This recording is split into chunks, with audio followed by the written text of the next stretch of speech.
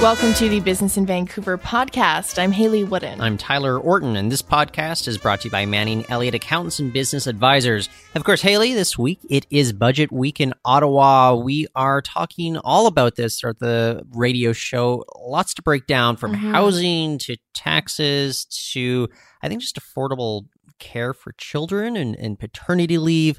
So much going on here. And we've got an expert on the show. It's Rhys Kesselman. He's a professor at Simon Fraser University's School of Public Policy. He's also the Canada Research Chair in Public Finance.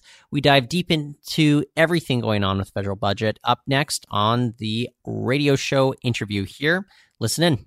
Welcome back to Roundhouse Radio 98.3. You're listening to Business in Vancouver with a daily business program from the Business in Vancouver newspaper and BIV.com. I'm Kirk LaPointe. I'm Tyler Orton. Ottawa just unveiled its latest budget. Kirk, I would not call this a particularly splashy one, would you? No, it's at a part of the economic and political cycle that doesn't require a lot of urgency on the part of the government, it seems. Next year, I'm sure will be very exciting. Yeah. But well, with us, we have an election. Yeah. Still some very interesting things going on. And with us to break it all down is Rhys Kesselman. He's a professor emeritus at Simon Fraser University's School of Public Policy, and he's also the Canada Research Chair in Public Finance. Rhys, thank you for joining us on the show today. Glad to do so. So I think one of the big things people are paying attention to, though, is changes to parental leave. We're getting 5 weeks benefit for fathers and same-sex partners. Is this going to be enough to for people to sink their teeth into it and look at the changes that we're trying to get going here, especially with regards to more gender parity, get more women back into the workforce quicker? Experience elsewhere. I mean, some of this is done in Scandinavian countries, that is additional parental leave, but on a use it or lose it basis for the father, does suggest it has a positive effect. I think in Quebec as well, we're seeing positive results from this kind of approach. This was, in a lot of ways, a bit of a values-based budget, an ability in the Liberal government to assert issues around reconciliation and equality in that regard, and yet it didn't push very far ahead on things like national childcare or large issues of health and like pharmacare. It's only getting going on that. Is this what we can kind of expect in, say, the third year of a mandate, Rhys, where governments are not under any real urgency to do something to convince the electorate that they're long for the game? I think that's right. In part, they've got a lot of big spending things already in the works, from campaign commitments and their first couple of budgets. And, of course, it tends to be the next budget, pre-election, where flashier, bigger things get put on the table. One of the things that I think a lot of people within businesses have been looking out for, though, would be corporate tax cuts, because, of course, we had the United States introduce their reforms back in December. How is Canada going to stay competitive? And what the finance minister is telling journalists in the lockup was, well, Canada already has competitive tax rates for corporations. Are we, still going to be maintaining our competitiveness with the United States? Should there have been some changes introduced in this latest budget? In the tax front for corporations, what are they doing? They're clarifying and actually making a little less restrictive their provisions for the small corporations, the Canadian-controlled private corporations, with respect to passive income. No real mention of any significant move on the general corporate tax rate, which affects the larger corporations. Will Canada have to respond? There's a good deal of revenue that would be affected if they simply slash the rate. The rate already is down quite substantially over the past decade. I think some of the proposals made by some of the think tanks would be to make fast write-offs of capital investments faster, which would parallel some of the U.S. changes. I guess we'll have to see how this plays out in terms of business attitudes toward investing in Canada versus the U.S. with those changes. I don't think there's any final word on that. We've talked on this program numerous times about last July's surprise to small businesses, to incorporated businesses, from Bill Morneau. Did he effectively put this in the rearview mirror today, do you think, with the budget? Well, I think he did settle definitively what they're doing with the so-called passive income. This is investment income within the small CCPCs, Canadian Controlled Private Corporations. There will be limits on how much of this passive income can be effectively sheltered within those, often they're family corporations, without losing the small business corporate rate. So that at least has been addressed, and other aspects of what they announced, I think, were settled last year, and there may be some bits that they've just let go. So, and these are affecting only the things in the budget today are affecting only 2 or 3% of all of these. We call them small corporations, but some of them are actually quite wealthy families. 80% of the impact will be on owners who are quite well off in the top 1% of the income distribution. Certainly wasn't something that went over well politically when it was introduced over the summer. And so it is interesting to see them try to, I guess, square some of the round pegs here. But one of the things that we've also been talking about quite a bit, especially after we saw the provincial budget come out this month, was housing. And the federal government here, they're saying, well, we'll put in $114 million over 5 years to increase rental housing construction. Is this going to be a significant mark in what I guess the needs are throughout many parts of Canada right now, Reese? This is a bottomless pit. The figure involved and the time period involved don't make it look terribly large, but this is not the first initiative by the federal government in terms of funding in direct and indirect ways to try to stimulate more affordable housing. So it's not a big item, but challenge for the provinces and municipalities too to deal with this in any very substantial way because of the sheer cost and the rising pressures on rents as well as purchase housing prices. Reese Kesselman is our guest. He's a professor at Simon Fraser University School of Public Policy. He's the Canada Research Chair in Public Finance. We're talking about today's federal budget tabled by Bill Morneau. If you take a look at the projections for deficits, they extend and extend and extend. Clearly, the Trudeau government had talked about getting rid of the deficit, of balancing the budget by 2019 when it was campaigning a couple of years ago. That's now quite a ways off on the horizon. Is that a troubling sign or is that a manageable issue?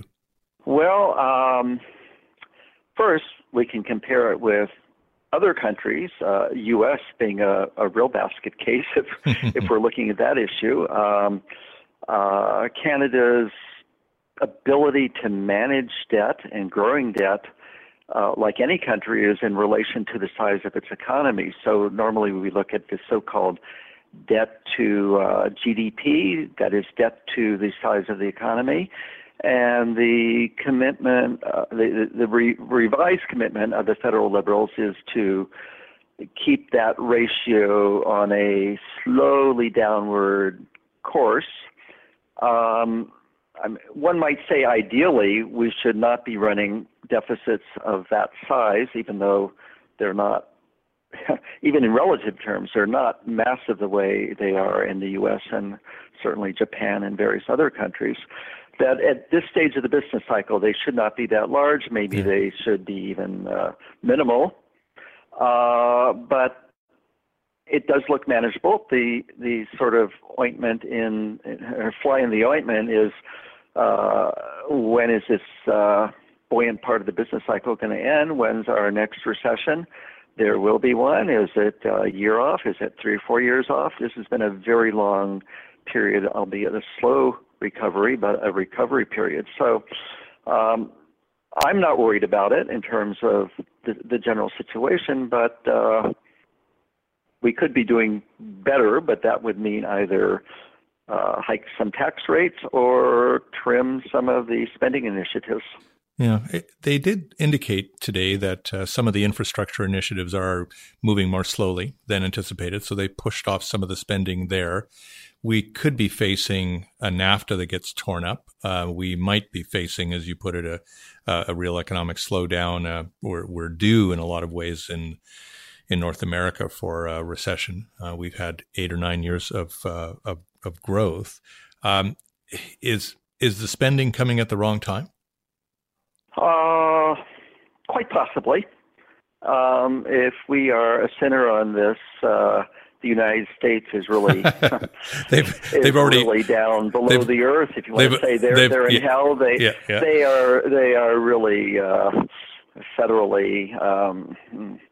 Where are their brains? Well, politics are politics, but very, very bad timing on both. The combination of tax cuts and, high spending. One of the things that did catch my attention here is this Canada Worker Benefits. It's aimed, of course, at low-income workers, supplementing income through tax credits. So we're thinking maybe minimum wage workers in this situation. Of course, Ontario, they had their raise of minimum wage just last month, and we know in British Columbia, we're eventually going to get that up to $15 in the coming years. Is this Canada Worker Benefit, is it going to accomplish what it sets out to do here? Is that going to be negated a little bit by the fact that we are seeing some of the larger provinces make big pushes towards raising the minimum wage? This Canada Workers Benefit is mainly a renaming of the working income tax benefit that's been around for several years, and a very modest enrichment of the maximum benefit and how it phases out at earnings, in the $15,000 to $25,000 per year range. So it will augment the take-home pay or the take-home income of lower and minimum wage workers, who will also be benefiting from minimum wage increases. So, again, it's not a big headline story because, apart from the renaming of it, it's not a very large increase. Well, Reese, I want to thank you for joining us on the program today. Okay, that's my pleasure. Thank you. That's Reese Kesselman. He's a professor emeritus at Simon Fraser University's School of Public Policy, and he's the Canada Research Chair in Public Finance. And you're listening to Business in Vancouver on Roundhouse Radio 98.3. I'm Tyler Orton. I'm Kirk LaPointe. And of course, that was Reese Kesselman, professor at Simon Fraser University's School of Public Policy, and he's also the Canada Research Chair in Public Finance. And this podcast was brought to you by Manning Elliott Accountants and Business Advisors. Manning Elliott has been providing expert accounting, assurance, business advisory, tax, and valuation services to businesses in the Lower Mainland and Fraser Valley since 1952. If you're serious about taking your business and brand to the next level, if you want an accounting firm that'll be there to help you every step of the way, give Manning Elliott Accountants and Business Advisors a call at 604-714-3600. That's 604-714-3600. Or else check them out on their website at manningelliott.ca. Haley, who else did we speak to this week on the radio show? We had the chance to speak to Ketan Kapadia. He's Vice President of Identity and Access Management at the Herjavec Group. He was in Vancouver this week to talk all about cybersecurity, which should always be top of mind for businesses. But this week, with the news that certain Tim Hortons locations were disrupted by malware, it's another breach. It didn't stop in 2018. Instead of getting that Boston cream, I ended up with like a raspberry muffin, and who wants that? Nobody wants that. It's terrible. Anyway, we had the chance to speak to Ketan all about what businesses should be keeping in mind and what strategies they can maybe implement to make sure that their data and their employees' identities are safe. Have a listen. Welcome back to Business in Vancouver on Roundhouse Radio 98.3. We are the daily business news program from our weekly Business in Vancouver newspaper and from our website at biv.com. I'm Haley Wooden. I'm Tyler Orton. Keaton Kapadia is the Vice President of Identity and Access Management at the Herjavec Group, and he's in Vancouver Tuesday speaking at the Terminal City Club about some of the biggest risks facing businesses in the realm of cybersecurity. Keaton, thanks for joining us on the show today. Thank you. So when you think about everything that's going on, I always wonder, like, how do people start to kind of get a handle on what their priorities should be? Because there's so much coming at you when it comes to cybersecurity. Is there any advice you have for people just trying to figure out what they should do or what they should at least prioritize when it comes to these concerns? So I think in general, it goes back to the whole concept of security hygiene, right? So if you look at people or organizations in general, right, obviously traditionally organizations have looked at, how do we measure and control our, security hygiene? And really the goal there is, organizations will use firewalls, intrusion detection systems, and all kinds of other solutions to be, to ensure that their perimeter is secure. But, what we're seeing, with the experience and talking to our customers out there is that, identity is sort of the key epicenter when it comes to dealing with cybersecurity, because at the end of the day, it all starts with the person, who you are, what access you have, and then what you can do with that access, right? So ultimately, to help drive, anything around cybersecurity, I think organizations need to really go back and say, okay, well, how do we ensure that the person we've onboarded, do they have the right access at the right time and at the right place to really control access, which in turn helps, drive the whole security posture for the organization. Yeah, that question about identity, I mean, are we seeing ideas out there, solutions out there that make a whole lot more sense now than what the technology would have allowed us just a few short years ago? Definitely. So I think, identity has been around since late 1990s, and a lot of vendors in the early 2000s have come up with lots of solutions. But I think in the last 4 or 5 years, I think identity is becoming a board conversation now, right? Because if you look at the security breaches, over the last 4 or 5 years, a lot of them have sort of gone back to people having, basically access that they shouldn't have access to, right? Just last week, an incident that occurred in India from the Punjab National Bank, for example, right? The movement of money was basically an insider job where a person had the access to basically transfer the large amount of amount, and basically it's issues like that need to be put in place, and controls need to be put in place to ensure that, right people have the right access. Mm-hmm. It's interesting to me because so much of our identities are online. The data's digital. It's there and hopefully well protected, but it's there. And at the same time, you also see examples of, say, where our identities can help us, like biometric data, your fingerprints, scans of your eyes, your unique identity can actually help you in protecting your information.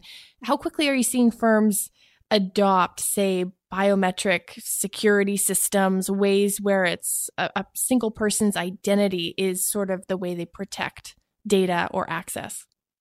Right. So again, I think protecting identity is a very complex challenge and also a very complex problem to deal with, right? So I think, if you look at biometric type devices where, obviously if you, for example, if you go through the airport and if you use Nexus, it's just a combination of your, biometrics from an eye retina scanning. Obviously, technologies like that do work, but they're not easy to deploy, and they're also pretty expensive to deploy. And at the end of the day, you are still dealing with a centralized system, which if that system got compromised somehow, now you have this information available, in the inappropriate hands, and it's not that you can go back and change your, eye to change the orientation from a scanning perspective, right? So once it's out there, it's just out there. So I think,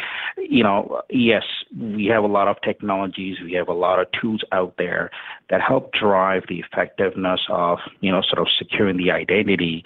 But I think, I think organizations need to go back and at least start implementing some of the basics rather than moving to really the high caliber type solutions to start leveraging biometrics. I think we are seeing a combination of those things, and there are a lot of vendors out there who now support the biometric, obviously, with end users who are, using mobile phones with face recognition, thumbprint recognition type technology. I think a lot of those things are sort of built in from a security perspective, but I think it's beyond more than that. I think ultimately there's that education that still needs to happen at the end of the day as to, if something gets compromised, how do I ensure as an individual, how do I ensure as an organization that, that I am doing things the right way, right? Because all what it takes is one simple, email that lands in my inbox,